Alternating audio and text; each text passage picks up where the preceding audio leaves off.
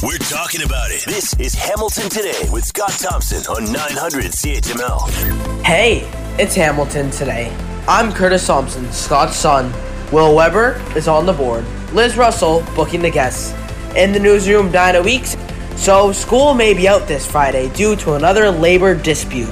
And you thought life would never return to normal after a 2.5-year global pandemic? Here's Scott Thompson. Yeah. I don't know about you, but I am completely exhausted after listening to that. Oh my God, I just want to get a pillow and put my head down on my desk and sleep, and if I don't, I'm going to cry.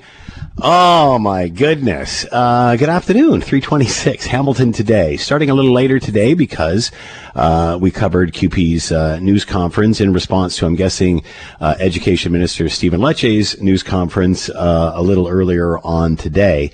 And it certainly looks, when asked by a reporter what happens after Friday, they're on strike.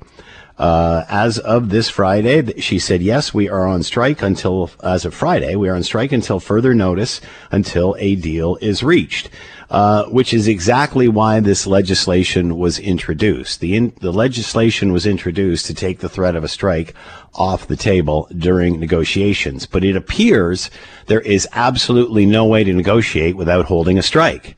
That's basically what's happening here. And my goodness, the militant language and the he said, she said, back and forth and back and forth. All I know is parents are sick and tired of playing a collective bargaining game when they're not even in a union, with their money and with their kids. The Ontario taxpayer is not a car plant. If you shut down, people just don't go to another car plant or another car dealer. This is a monopoly here.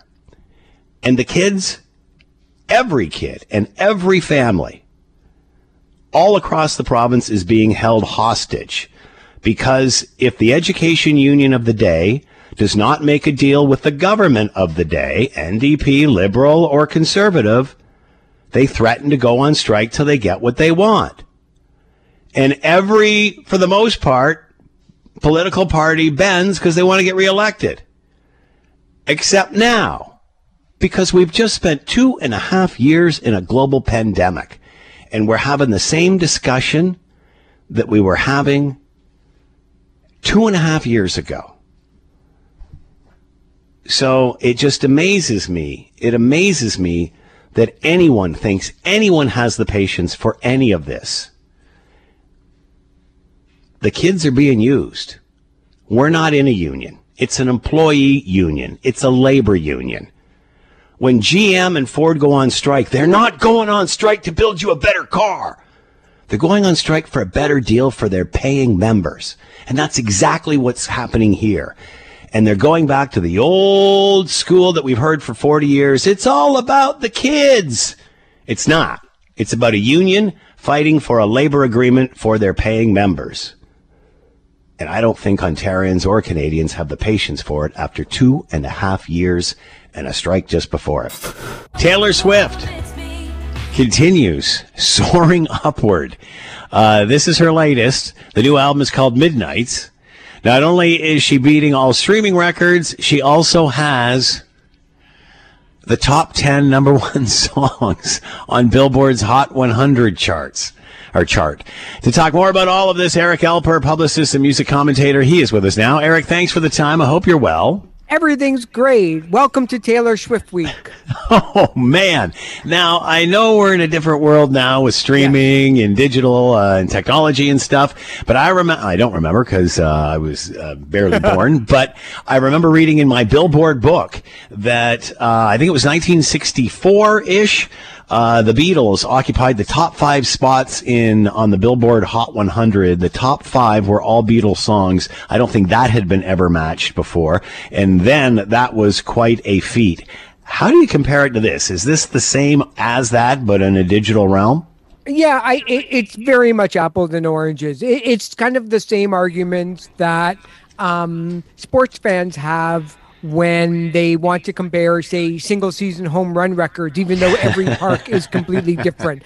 The fact that the Beatles had to release one song every 4 or 5 months just shows you what an astonishing record that was when they had the top 5, because that means that the top 5 songs for months and months and months and months and months would have been the Beatles, culminating in that August 4th 1964 chart. With Taylor Swift, you have YouTube views, TikTok views, streaming, downloads, and record sales of vinyl and cassettes and CDs, which there are 20 different configurations of the album. All of that means that total, she had the top 10 songs in America and Canada. The Canadian Billboard just came out last hour, said that she has, for the first time in music history, the top 10 songs there too. So it basically says that she's dominated that week better than everybody else. But it's no less than an amazing feat to have, though. So who would have come close to this? Is there another record like this, or is this the first time something like this has happened to this extent? Yeah, Drake had 9 last year, 9 of the top 10, right, and 26 of the Billboard Hot 100 songs, because there were 26 songs on his album. So when he released his last album, all 26 songs made the Billboard Hot 100. And, in the UK, they do something very different. They have a rule that there are no more than 3 songs that's allowed per album in order to give the up-and-coming and newer artists a chance to get on the charts. Because if not, like, let's say Justin Bieber, Ariana Grande, Taylor Swift, and Drake and Adele all would have released their album in the same week. The entire top 100 would be dominated by just those 5 artists. So in the UK, they happen to say, look, we're not about celebrating success, but also about making sure that the next generation of talent gets their first taste of success. In America, they don't have that. It's a free-for-all. How has the rule of the album changed through this digital situation? Because again, you're talking about singles and what the UK has done. Again, at one time when you released an album, you'd release the single to try to get airplay, to try to sell the rest of the album. This is basically releasing the whole album as 45s. To use an old and new analogy. So how do you balance that? Because it's, obviously it's the popularity of streaming. If people want to buy it, they're going to buy it. That's going to put them farther up the charts. But is it odd as to what the UK is talking about, that a whole album is released as singles that way?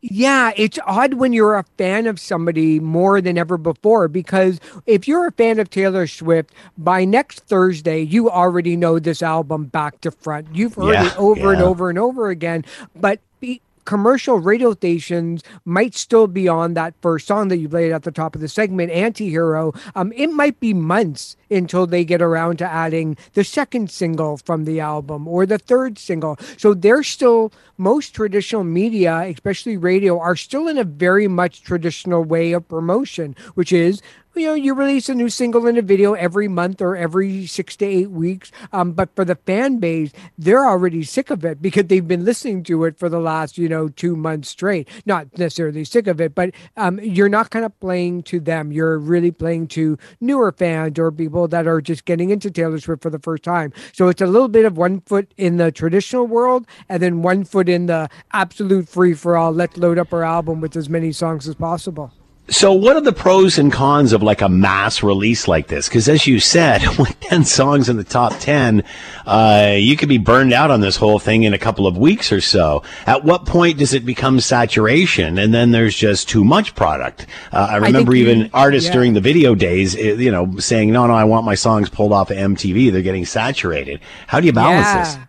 I remember when Phil Collins said that. Phil Collins begged MTV to stop playing his videos during the 1980s because he felt that it was going to ruin his career, that he was going to get too big, and that rarely happens. I think what artists have to understand is that if it's going to be this kind of a world now where, you can release an album like people have done for the last 100 years, but the chart isn't going to be your friend after, like, let's say So Taylor Swift has 20 songs on this week. It'll be interesting to see how many songs she has next week, because they may be dropping to 3 songs next week after those lesser known or lesser loved songs still make the Hot 100. But what it does is it gets them really creative, and it gets them thinking about different ways to promote their album. Taylor Swift has been planning on this for 2 years. You know, she hasn't had a pop album in over 2.5 years. Her last couple of releases were more folk roots in Evermore.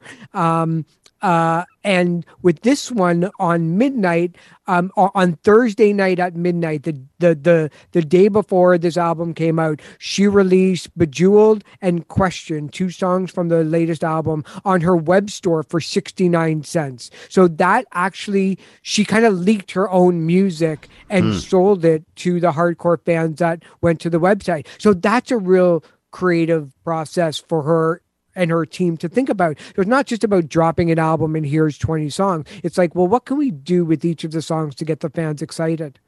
Is there pressure on an artist to create more content, more product, because it's released so quickly and a flavor of the day passes so quickly? All the time. There was a study that was done out of the UK again that had something like in the neighborhood of 79% of all artists that do music, either part-time or full-time, have suffered from some form of depression or suicidal thoughts, or have made so little money that they're well above the poverty line. And all 3 kind of intertwine towards one another, mostly because of the sheer pressure that not only are they putting on themselves, but the record labels, the management, the booking agent, and the fans, to continue to have to post on social media, to come up with videos, to come up with content. Usually in the 70s and 80s, when an album kind of finished doing what it did, the artist would go take a well-rested 6-month vacation in the Bahamas, and then they would come back a year later for an album, and then go out on tour, for a year. This isn't the case anymore. There's no more downtime. In fact, when you're in between albums, that's when you have to start ramping up the social media to make people not forget who you are. Wow. Eric Alper with us, publicist and music commentator. Taylor Swift, 10 positions on Billboard's Hot 100, streaming off the charts. Eric, as always, thanks for the time. Be well. Thank you so much for having me. Have a great week. You're listening to the Hamilton Today podcast from 900 CHML. Lots of chatter around inflation and obviously just the pinch that everybody is feeling as we head into this holiday season. And you might remember that during the global pandemic, people actually started putting out decorations early and leaving them up longer. And stores even got into that with, jumping on board. Whereas, before the pandemic, we used to say, all right, enough, wait till the Halloween's over and the U.S. Thanksgiving before we start, getting into the rest of it. But people kind of needed some sort of lift during the last 2.5 years. So things were starting early. What are the concerns when we have the inflation that we have and also the shortage of labor?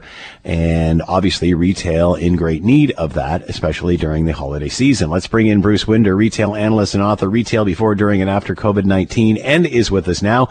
Bruce, thanks for the time. I hope you're well. Yeah, I'm doing well, Scott. Thanks for having me on again. So obviously, Bruce, we've heard staffing issues, unemployment rates traditionally low. How does this affect retail? What are their staffing concerns heading into a holiday season? Yeah, it's a good question, and it's going to be a really tough retail season for a number of retailers because, to your point early in your introduction, there's just a number of headwinds that consumers are facing. Everything from inflation and potential recession, loss of stock market, real estate, you name it, right? Geopolitical issues. So there's a lot of uncertainty out there, and consumers are going to try to spend less where possible across the board. Obviously it varies depending on whether you're well-heeled or if you're sort of watching your pennies, but definitely it's going to be a really tough season. And labor is an issue for retailers. There isn't enough people to stock the stores, and that's going to be an issue as it relates to everything from customer service to shopkeep in the store, inventory keep up, and things like that. What about, you talk about stock, what about supply chain issues, things that are in short supply? Will that be a concern this season? No, it won't really be a big concern this season as much as previous years. This time last year, we talked a lot about how we were out of stock and how people were having a hard time finding things. This year, it's a little bit of the opposite. Inventory is actually higher than last year and in several years with some retailers. And if anything, they're going to be a little more aggressive on the discounts to try to move it through. Sure, there's going to be items that run out. There's always hot items that run out. But, overall, there's more inventory out there than previously. That's interesting. How does that affect pricing and sales? So are you saying there might be bargains to be had out there? Yeah, that's exactly what I'm saying. Is I expect it to be a pretty aggressive Black Friday, so to speak. And we knowing that Black Friday now is really, sort of the month of November versus just a holiday, and same with Cyber Monday. But I expect to see some pretty decent deals because, Amazon came out with a bit of a sneak peek a couple weeks ago, and supposedly it was a little lukewarm. So I think retailers are going to learn from that, sharpen their prices, and really come out with some really decent discounts.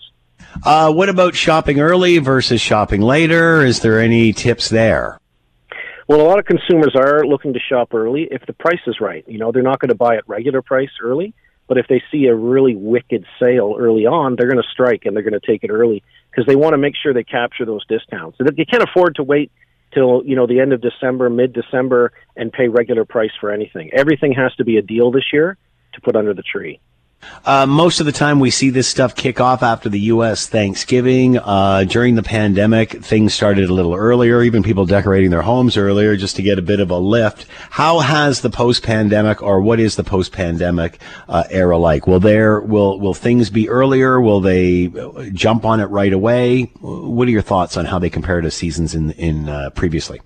Yeah, I think it's going to be earlier this year. You're already starting to see greater displays at some retailers that are early.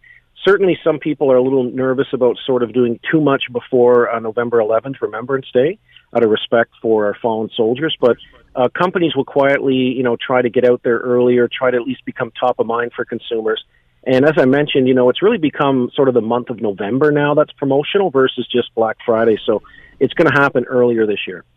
So, Bruce, I wanted to ask you about hospitality. We're seeing situations locally where some restaurants are offering their staff health and dental benefits as a way to ease the labor shortage and stop the turnover. How much are we seeing that in hospitality and in retail? Yeah, you're seeing some of that in select spots. There's a lot of people who sort of, a lot of retailers and shops, restaurants that, don't see that as a potential. They just don't have the margins to offer those type of benefits. But, some folks have just had such a hard time getting people that they're willing to really, up the ante in terms of compensation for workers. And one thing that's going to help them a lot is Canada has brought in a record number of temporary foreign workers from other countries. And these people are actually doing a lot of work in the food service business now, where we used to sort of use them maybe more in the farming and agriculture sectors. That's still a big area, but you're starting to see that creep into other sectors as well. Bruce Winder with us, retail analyst and author, Retail Before, During, and After COVID-19, what the holiday season will look like from a retail standpoint. Bruce, as always, thanks for the time. Be well. Yeah, you too. Take care. When there's an issue, Scott is all in on getting to the heart of it. This is Hamilton Today with Scott Thompson On Hamilton's News Today's Talk 900 CHML. All right, boy, things coming ahead between CUPE and the Ontario government. Dueling news conferences today between the education minister and the head of CUPE. Where are we now? Yes, you'll need a program. And Colin DeMello to explain it for us, Queen's Park Bureau Chief from Global News, and with us now. Colin, thanks for the time. I hope you're well. Yeah, thank you for having me on this another busy day at Queen's Park. Man, I'm watching you guys in the taking the news conference and such, and I don't know how you keep up with all of this stuff. So, give us the best update you can. From what we understand, it looks like this protest, this strike, is a go for Friday, and we understand that Laura Walton said that this would be the beginning of a strike unless a deal is reached. Can you help us out with this? Yeah, and so, to caution this is all very fluid. Anything can change at any moment, as we've been seeing over the last number of days. But if we've seen this entire affair escalate, it is escalating even more. So today, the education minister came out and said, listen, we are not going to negotiate with CUPE. We are not going to take our legislation off the table unless CUPE withdraws its threat to go on strike. CUPE later came out and said, we are not taking our strike threat off the table. They are in a legal strike position, which is true as of November the 3rd. So they could go on strike really tomorrow if they wanted to, and it would be legal. But they also said that once they go on strike, their intent is to stay on strike for the foreseeable future until a deal has been reached.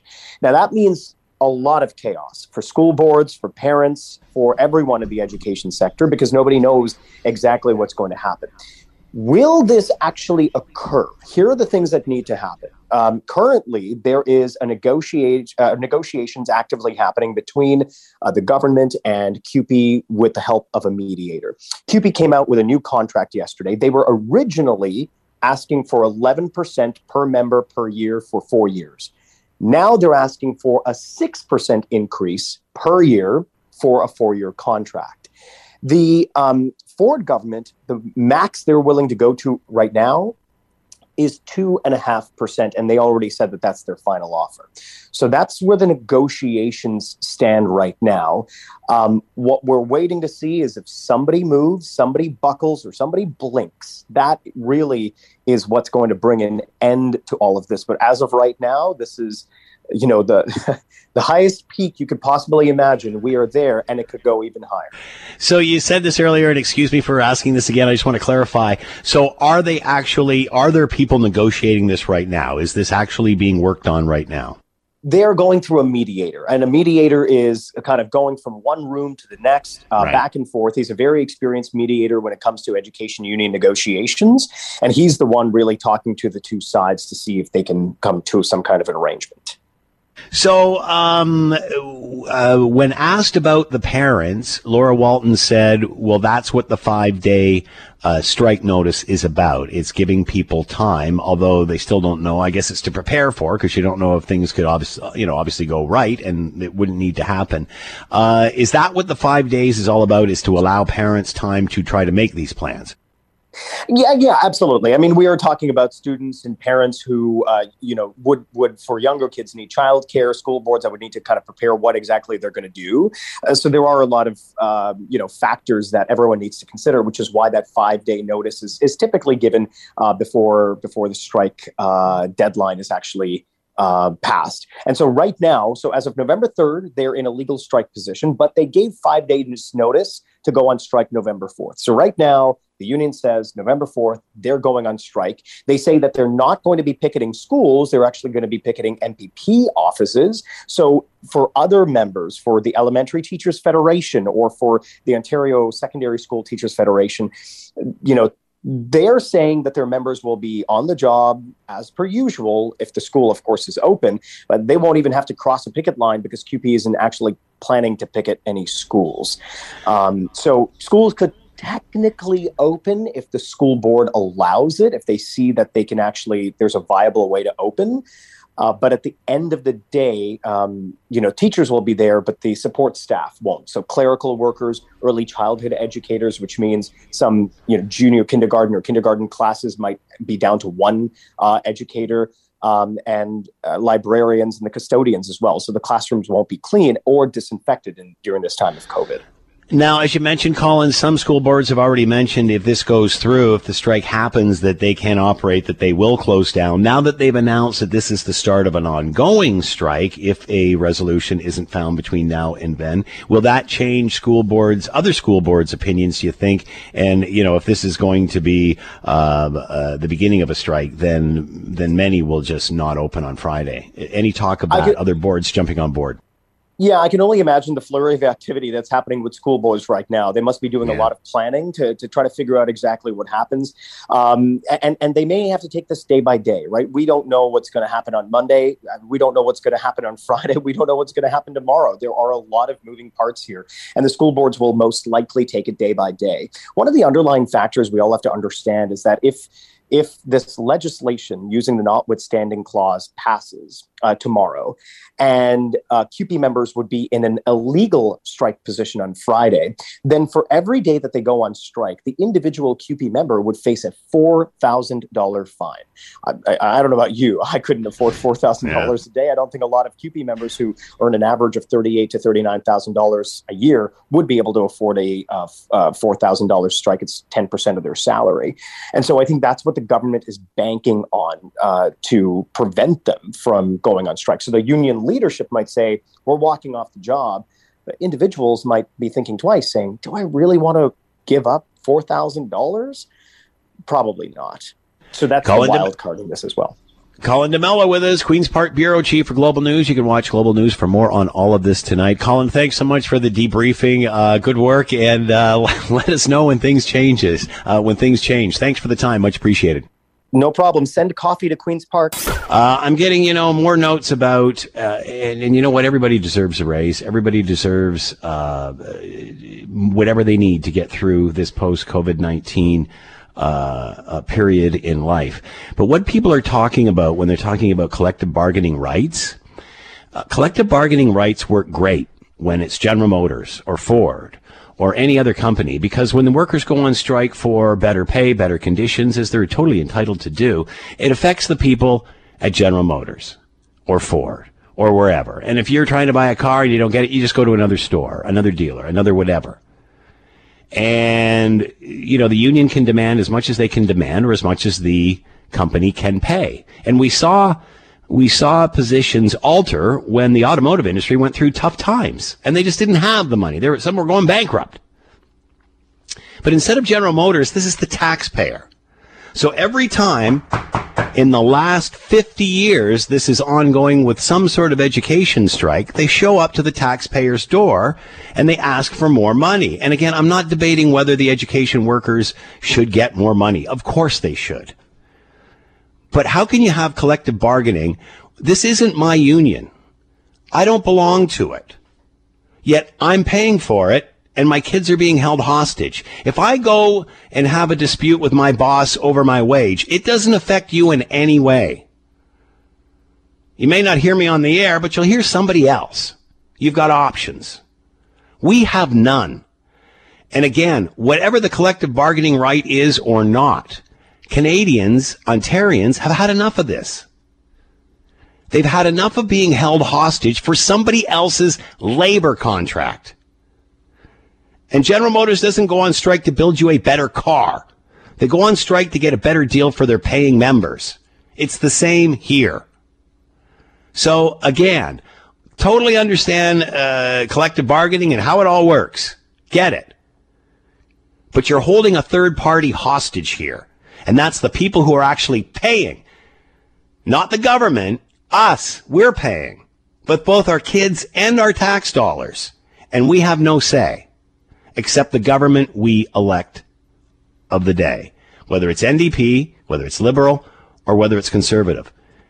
I'm 60 years old. I went through this as a high school student. And my kids have gone through it. Parents are tired of this. Whatever the system is. They're tired of being held hostage when it's not their union, it's not their company. It's someone else's. Yet our kids and our tax dollars are paying for this. It's going to be fascinating to see how this turns out. Henry Jasek with us, Professor of Political Science at McMaster University. Henry, I know we're supposed to talk about the Emergencies Act, but your thought on where we are and how we settle this. I understand collective bargaining. I understand there's a right and a process here. But there's people that are involved that have absolutely nothing to do with it, that are being victimized in a very, very large proportion. What can we do? How can we move this forward? Well, I think right now, the present situation, we can't really, because essentially the government has decided what it's going to do, and it's going to do it. It has the majority, and it's going to do it. And I think essentially what will happen, we'll have a protest on Friday. But by passing the legislation that the government has, they can start putting fines on unions that are supporting this, and that is usually a very effective way of ending the protests, because the unions essentially don't want all their money taken by the government in terms of fines. So that's what I think is going to happen. I know that there's a legal right to do what they are doing, and I support their ability to collective bargain and try to get the best deal for their members as they possibly can. How do we take this out of the public's hands? Because again, if it's a private company and they go on strike and they're deadlocked, the whole country, the whole province doesn't suffer. The customers suffer. The shareholders suffer. It's an attack on the company. Whereas here, I understand their fight with the government of the day, but it's attacking all of the rest of us who are actually paying for it. Is there a better way to do this? Is the answer here essential service? What's the answer? Because this has been going on for 50 years, Henry. Pretty much every other year. Well, I've been on both sides of a negotiating table for wages, and I do think there is a better way, but it's not normally considered either by the unions or by the government. And the way that I went through was essentially is we would have a time when we would negotiate. You would hit a certain date that you all agreed on, and to say if we don't have a deal at that point, we then select 3 arbitrators to evaluate our 2 positions, and then pick the one they think is the most reasonable, which is usually the most moderate. And so I've been involved in those situations and never had to go on strike because basically that process was there. And I think it's a very good process, but generally the unions don't want it, most unions don't want it, and governments generally don't want it. But it keeps everybody working. That's the great thing, and the most reasonable party on both sides is the one who's likely to win. Should public service unions be allowed under this model without some sort of contingency plan, backup plan that you're speaking of? Yeah, well, the thing is that the contingency plan essentially is the the notwithstanding clause that the province has, at least so they can do that. I mean, it's very blunt, and it means that the government ultimately, with that type of mechanism, the government always wins, as long as it can maintain public approval for doing that. And oftentimes, and I think you're right, most people would probably say, I don't like, they shouldn't close down the schools for this. Now, I think there is an important group that disagrees, and we see a lot of them now on television who are being interviewed, and they're ordinary parents who actually have their kids in the school. I mean, they've got real skin in the game because their kids are in the school, and they tend to back the teachers because they don't want the teachers being, going on strike or protesting or all that sort of thing. And of course, they know the teachers, and they, generally, I think. The teachers and the people they know, they're pretty happy with them, and so they that's what they want. But I think you're probably right. In general, the public is likely to say, no, we don't want any strikes like that. We only got a few seconds left. The Prime Minister, I can't believe I'm just watching clips of question period in the House of Commons. They're debating Doug Ford's use of the notwithstanding clause, calling it overreach and wrong. Right. This seems a little rich when we're in the middle of a 6-week inquiry into the use of the Emergencies Act. Isn't this a little odd? Well, yeah. I mean, they're on the other side of that, although, I mean, obviously they weren't directly affecting in the same way, people's compensation. But you can argue, is like some of the protesters said, I own a truck company, or I have a truck company. I have to go back and forth between the U.S. and Canada, and some of my drivers don't want to get the vaccine. So then, if they don't go and pick up a load of cabbages in down the U.S. and bring them up here, I'm losing money. So it's something. Yeah, it's something like it, and it is interesting that we have the two. The federal government sort of looks like it's on two different sides here. Henry Jasek with us, Professor of Political Science, McMaster University, trying to make sense of the political world. Henry, as always, thank you for your time. Be well. Okay, same to you, Scott. You're listening to the Hamilton Today podcast from 900 CHML. Another some more great information. There's an economic statement coming out tomorrow. Bet you're excited about that. Federal government going to release this tomorrow. What do small businesses want to see from the fall economic statement tomorrow? Let's bring in Corinne Pullman, Senior VP, National Affairs, Canadian Federation of Independent Business, and with us now. Corinne, thanks for your time. I hope you're well. I'm good. I hope you're well, too. So far, so good. Any sort of hints, before we get to what you're actually looking for, any hints as what you may see tomorrow? Any idea? Any sort of prediction? Hopefully, there's always what you want to see and what you'll likely see. Of course, the economic statement is usually, first and foremost, just an overview of where the government is at from the fiscal position. So, how the deficit is doing and all those kinds of things. And I think we already know that the deficit, while still large, is smaller than it had been predicted to be at this time of year. However, we're also hearing that there may be a bit more of a mini budget too, in that they may announce a few things tomorrow as well.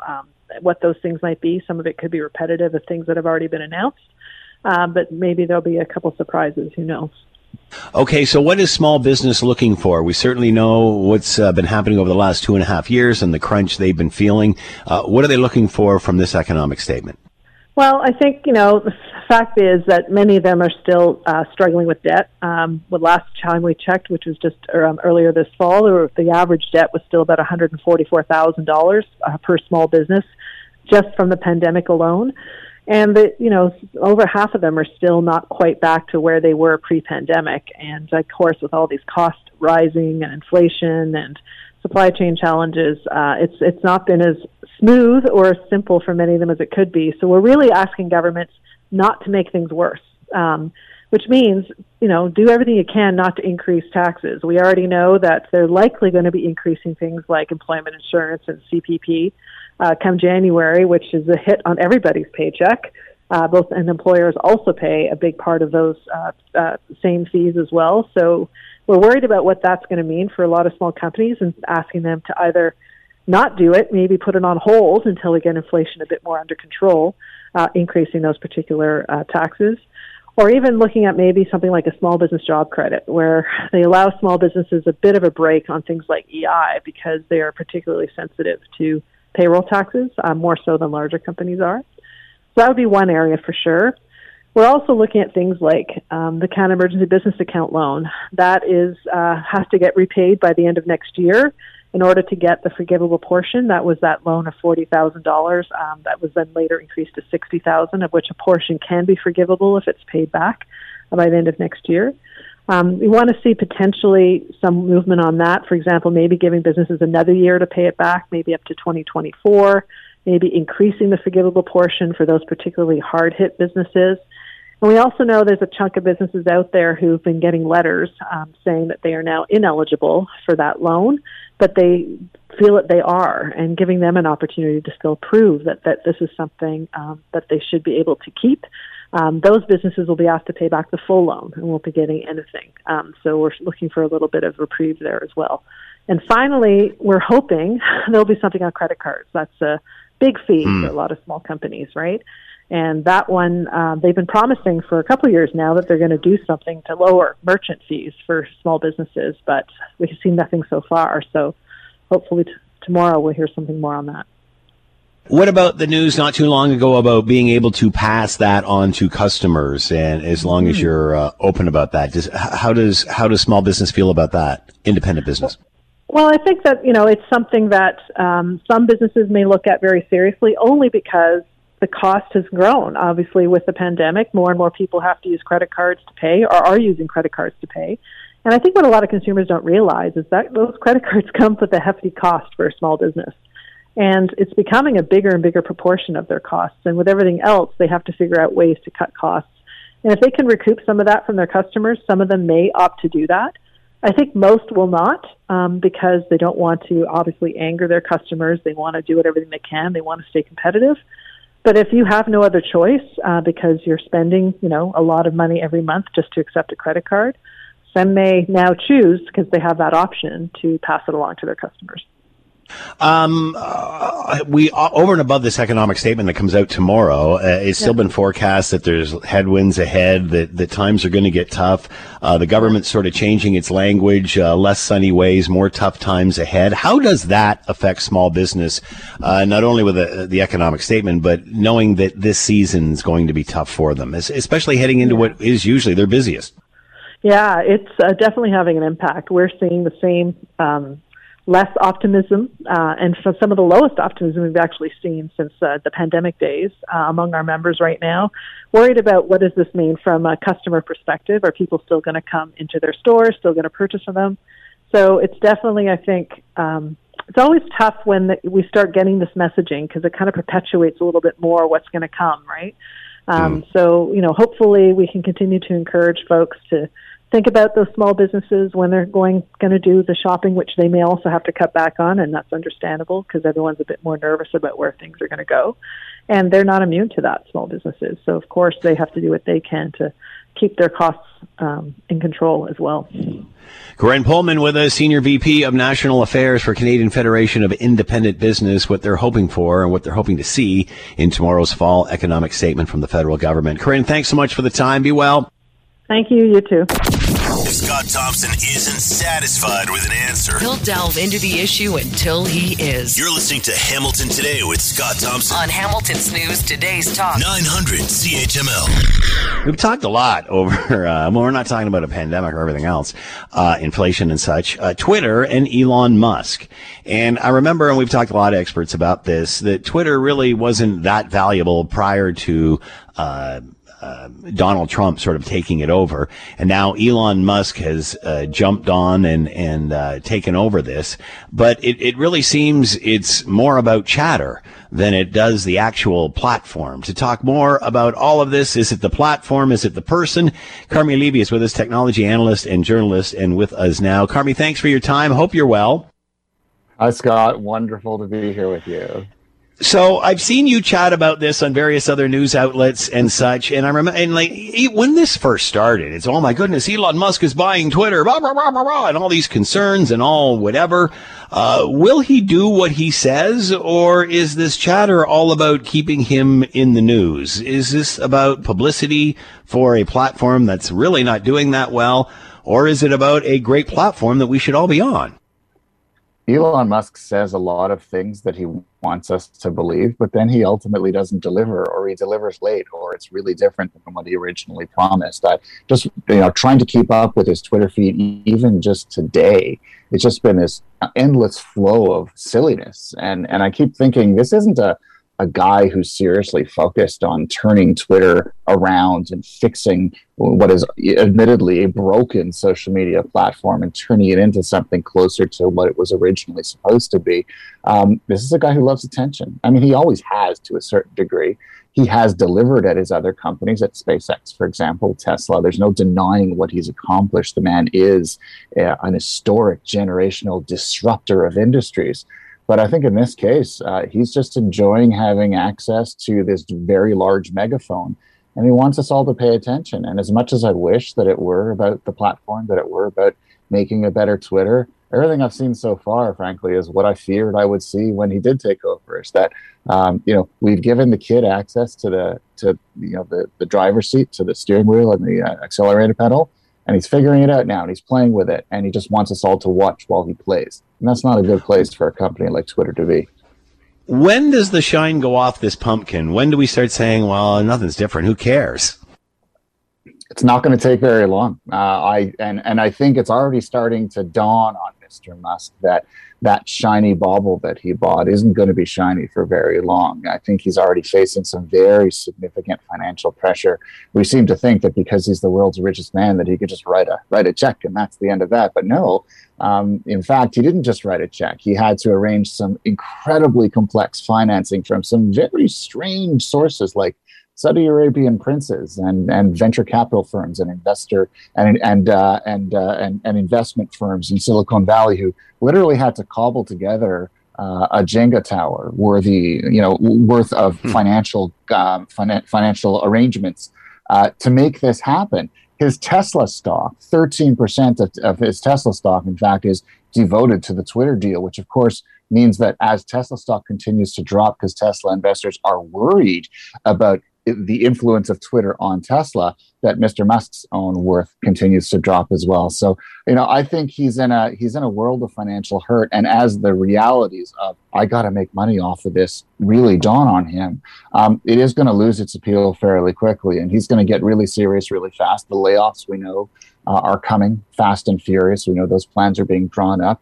He's already lopped off the senior leadership level of the company, as everyone expected.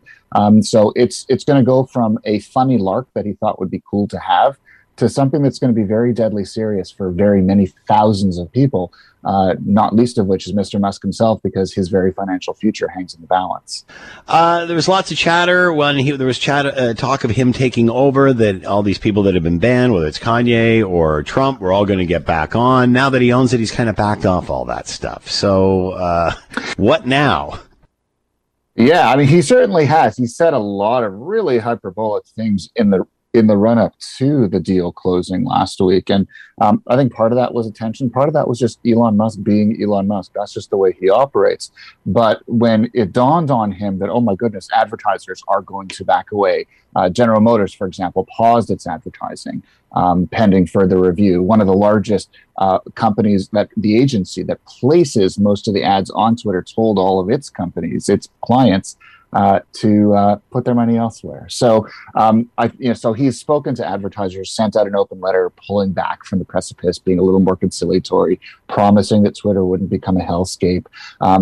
Some of the more, his promises to bring back all the folks that he had banned, I think he's having second thoughts about that as well. But of course, now he's between a rock and a hard place. On the one hand, he has to do the responsible thing, otherwise he loses his very sources of revenue that are keeping the lights on. But on the other hand, if he doesn't come through, then those on the right who have been cheering, we're going to bring Alex Jones back. If they're not satisfied, there's going to be rumbling from them as well. So he's not going to please everyone. And quite frankly, I'm doubtful that he's going to be able to reach a balance where he'll be able to please anyone. I know he's a genius, but how does he have time for all this? Like SpaceX, Tesla, pretty impressive, even just with one of those, let alone with both. How does he have time for all of this? I don't think he does. And I know for years there has been concern over whether he is in fact putting, enough time into each one of them. When, for example, SpaceX was about to launch its first demo mission with humans on board, there was concern that he was being distracted by production problems at Tesla. And, he assured everyone, I'm able to spend this amount of time on this company and this many days and hours there. And I have teams that handle it. And just because I'm not tweeting about it doesn't mean that I'm not paying attention to it. But at some point, you're spread too thin. I mean, I've got a full-time job and a number of part-time gigs, and I find that hard to manage. And I'm not head of, some of the biggest and most successful companies on planet Earth. So I think he does have an attention problem. And I think that is a concern, especially for a company like Twitter, which probably needs a lot more hand-holding than his other holdings. And so what of SpaceX? What of Tesla? What happens if they hit a crisis? The economy slows down and suddenly they need a little bit more, capital C, CEO, and he's not there to provide it. That's a real concern, not just for stakeholders and shareholders, for the publicly traded ones, but for folks who work there and for customers of them who, frankly, deserve a CEO who's 100% focused. Carmi Levy with us, technology analyst and journalist, talking about the chaotic life of Elon Musk. Carmi, as always, thanks for your time. Be well. Appreciate it, Scott. Thank you. You're listening to the Hamilton Today podcast from 900 CHML. We were talking about this a little earlier on in the week, and CSIS now again showing concerns over Chinese interference and the Chinese Communist Party's interference here in Canada. We were talking about police stations that are being investigated by the RCMP that have apparently been set up here. The Chinese say to make sure that Chinese Canadians can get their driver's license for back home, but instead we're finding out that it's used to harass people that are Canadians that are here, and also more concern from CSIS that the Chinese Communist Party is interfering in elections and policy here in Canada. To talk more about all of this, Elliot Tepper, Emeritus Professor, Political Science, Carleton University. He's here now. Elliot, thank you for the time. I hope you're well. Thank you. Same to you, Scott. So once again, we have CSIS talking to politicians and saying, hey, you got to look at this, and this is certainly not the first time. Considering the two Michaels and, COVID, the bad vaccine deal, whatever, pick your crisis with China, what is it going to take before we start paying attention to the information that's being given to us by our own spy agencies? The fact that this was testimony in Parliament, and not it's before a special standing committee on procedures and things, but we also have a separate Canada-China Relations Committee. So Parliament has responded by setting up special activities to focus on that relationship. But what will it take to change our policies? That is out of beyond my pay scale. What does become clearer and clearer is that China is not the cooperative, friendly, rising power that we must deal with, because after all, they are the number one, number two, number three economy in the world, or trading partner in the world, and they're here. We have to deal with them. The nature of this regime is increasingly clear, and we've seen it once again in the alarm raised by CSIS that there is behavior not, I think the way they put it, and it was they called it an influence campaign. The important part here is it's a campaign of influence, which goes beyond the normal behavior of states. Scott, we go around the world, particularly in the U.S., when we have problems with, the new NAFTA and all that. We try to influence public opinion to be favorable to us. That's a normal standard operating procedure. It's when it gets into the harassment and intimidation and actual espionage aspects that it crosses the line into illegal behavior. The nature of that emerged Communist Party, we've seen them differently before Xi Jinping came to power, and now more clearly afterwards. As you just mentioned, and we've talked about before, the president now there for life. Does that change Canada's position? Does it change things? I think it certainly has in terms of public opinion. We've seen we have attitude surveys through the Pew Foundation, and the whole world basically around the world has now gone from being quite favorable to China to being quite unfavorable to China.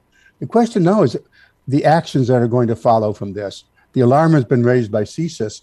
We should also say that this is joining our major partners, the Five Eyes partners, the intelligence sharing community, and Canada is a privileged member. There's only 5 members of that, have been raising this as an issue. I just like to quote from what the FBI has recently said about exactly what we're talking about.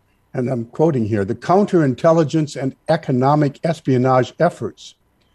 Counterintelligence and economic espionage efforts emanating from the government of China, the Chinese Communist Party, are a grave threat to the economic well-being and democratic values of the United States. And to come to your question, confronting this threat is the FBI's top counterintelligence priority.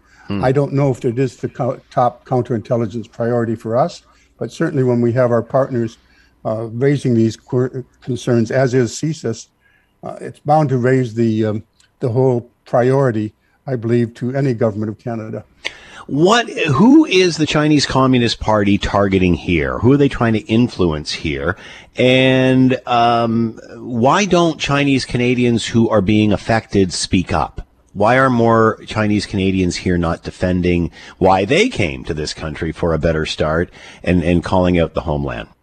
Yes, the question of who's being targeted it's a very broad range. We have to, the report to which you're referring, CSIS, has said that, it's a target of individuals for harassment purposes, but also government agencies, also the private sector. I think we should spend a bit of time reminding ourselves that Huawei is a factor inside Canada as well. The Huawei incident regarding Nortel is receding in our memory. In fact, we never got it documented sufficiently. But the fact that Canada no longer has a champion in the 5G network competition, and that only Huawei is there with ZTE, is due allegedly and with a lot of evidence to the fact that Chinese espionage entered inside the Nortel, when it had 70% of the world's internet traffic on its equipment, and then systematically spied on it, gutted it, then underbid Nortel by 40%, as it did for a UK company elsewhere, in terms of gaining the contracts necessary to gain dominance of management of the internet. Therefore, we now have people, to come back again to the question you're asking, who's being targeted. There's Hong Kong activists said, we can't trust any internet traffic that goes through Huawei, and Huawei controls the internet traffic globally. And also Uyghur activists in Canada say they are concerned.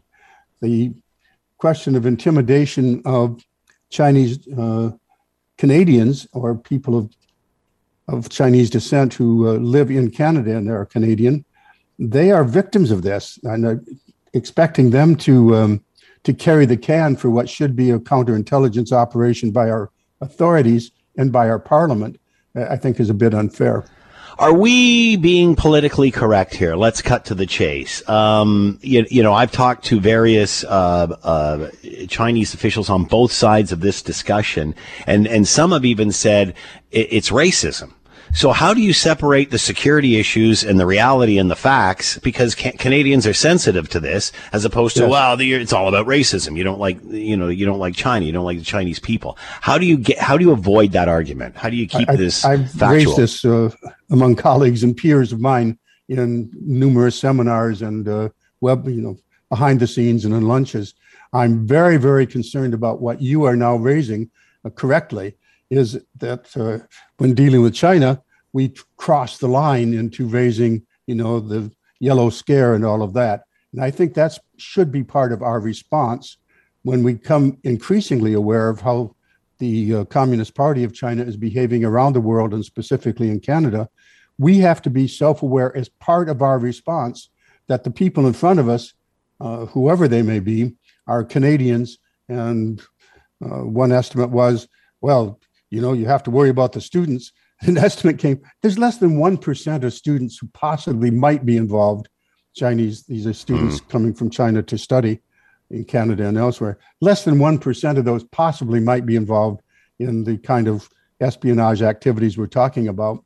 We have to realize that we are facing, in my case at Carleton University, and every professor has this, we have students in front of us, and that's what they are. They're students who came to learn. Wow, that must be difficult. Elliot Tepper with us, Emeritus Professor, Political Science, Carleton University, ceases concern over Chinese interference here in Canada. Elliot, as always, thank you for the time. Be well. Thank you. Same to you, Scott. You're listening to the Hamilton Today podcast from 900 CHML. Looking for your last word is Will Weber. You can fax us. Fax us. You can text us. You can call us. You can send us a note. No fax machine. I think that's, no, it's been unplugged. All right. Scott Radley coming up after the 6 o'clock news. You can read him in your Hamilton Spectator. He is with us now. Scott, thanks for the time. I hope you're doing well.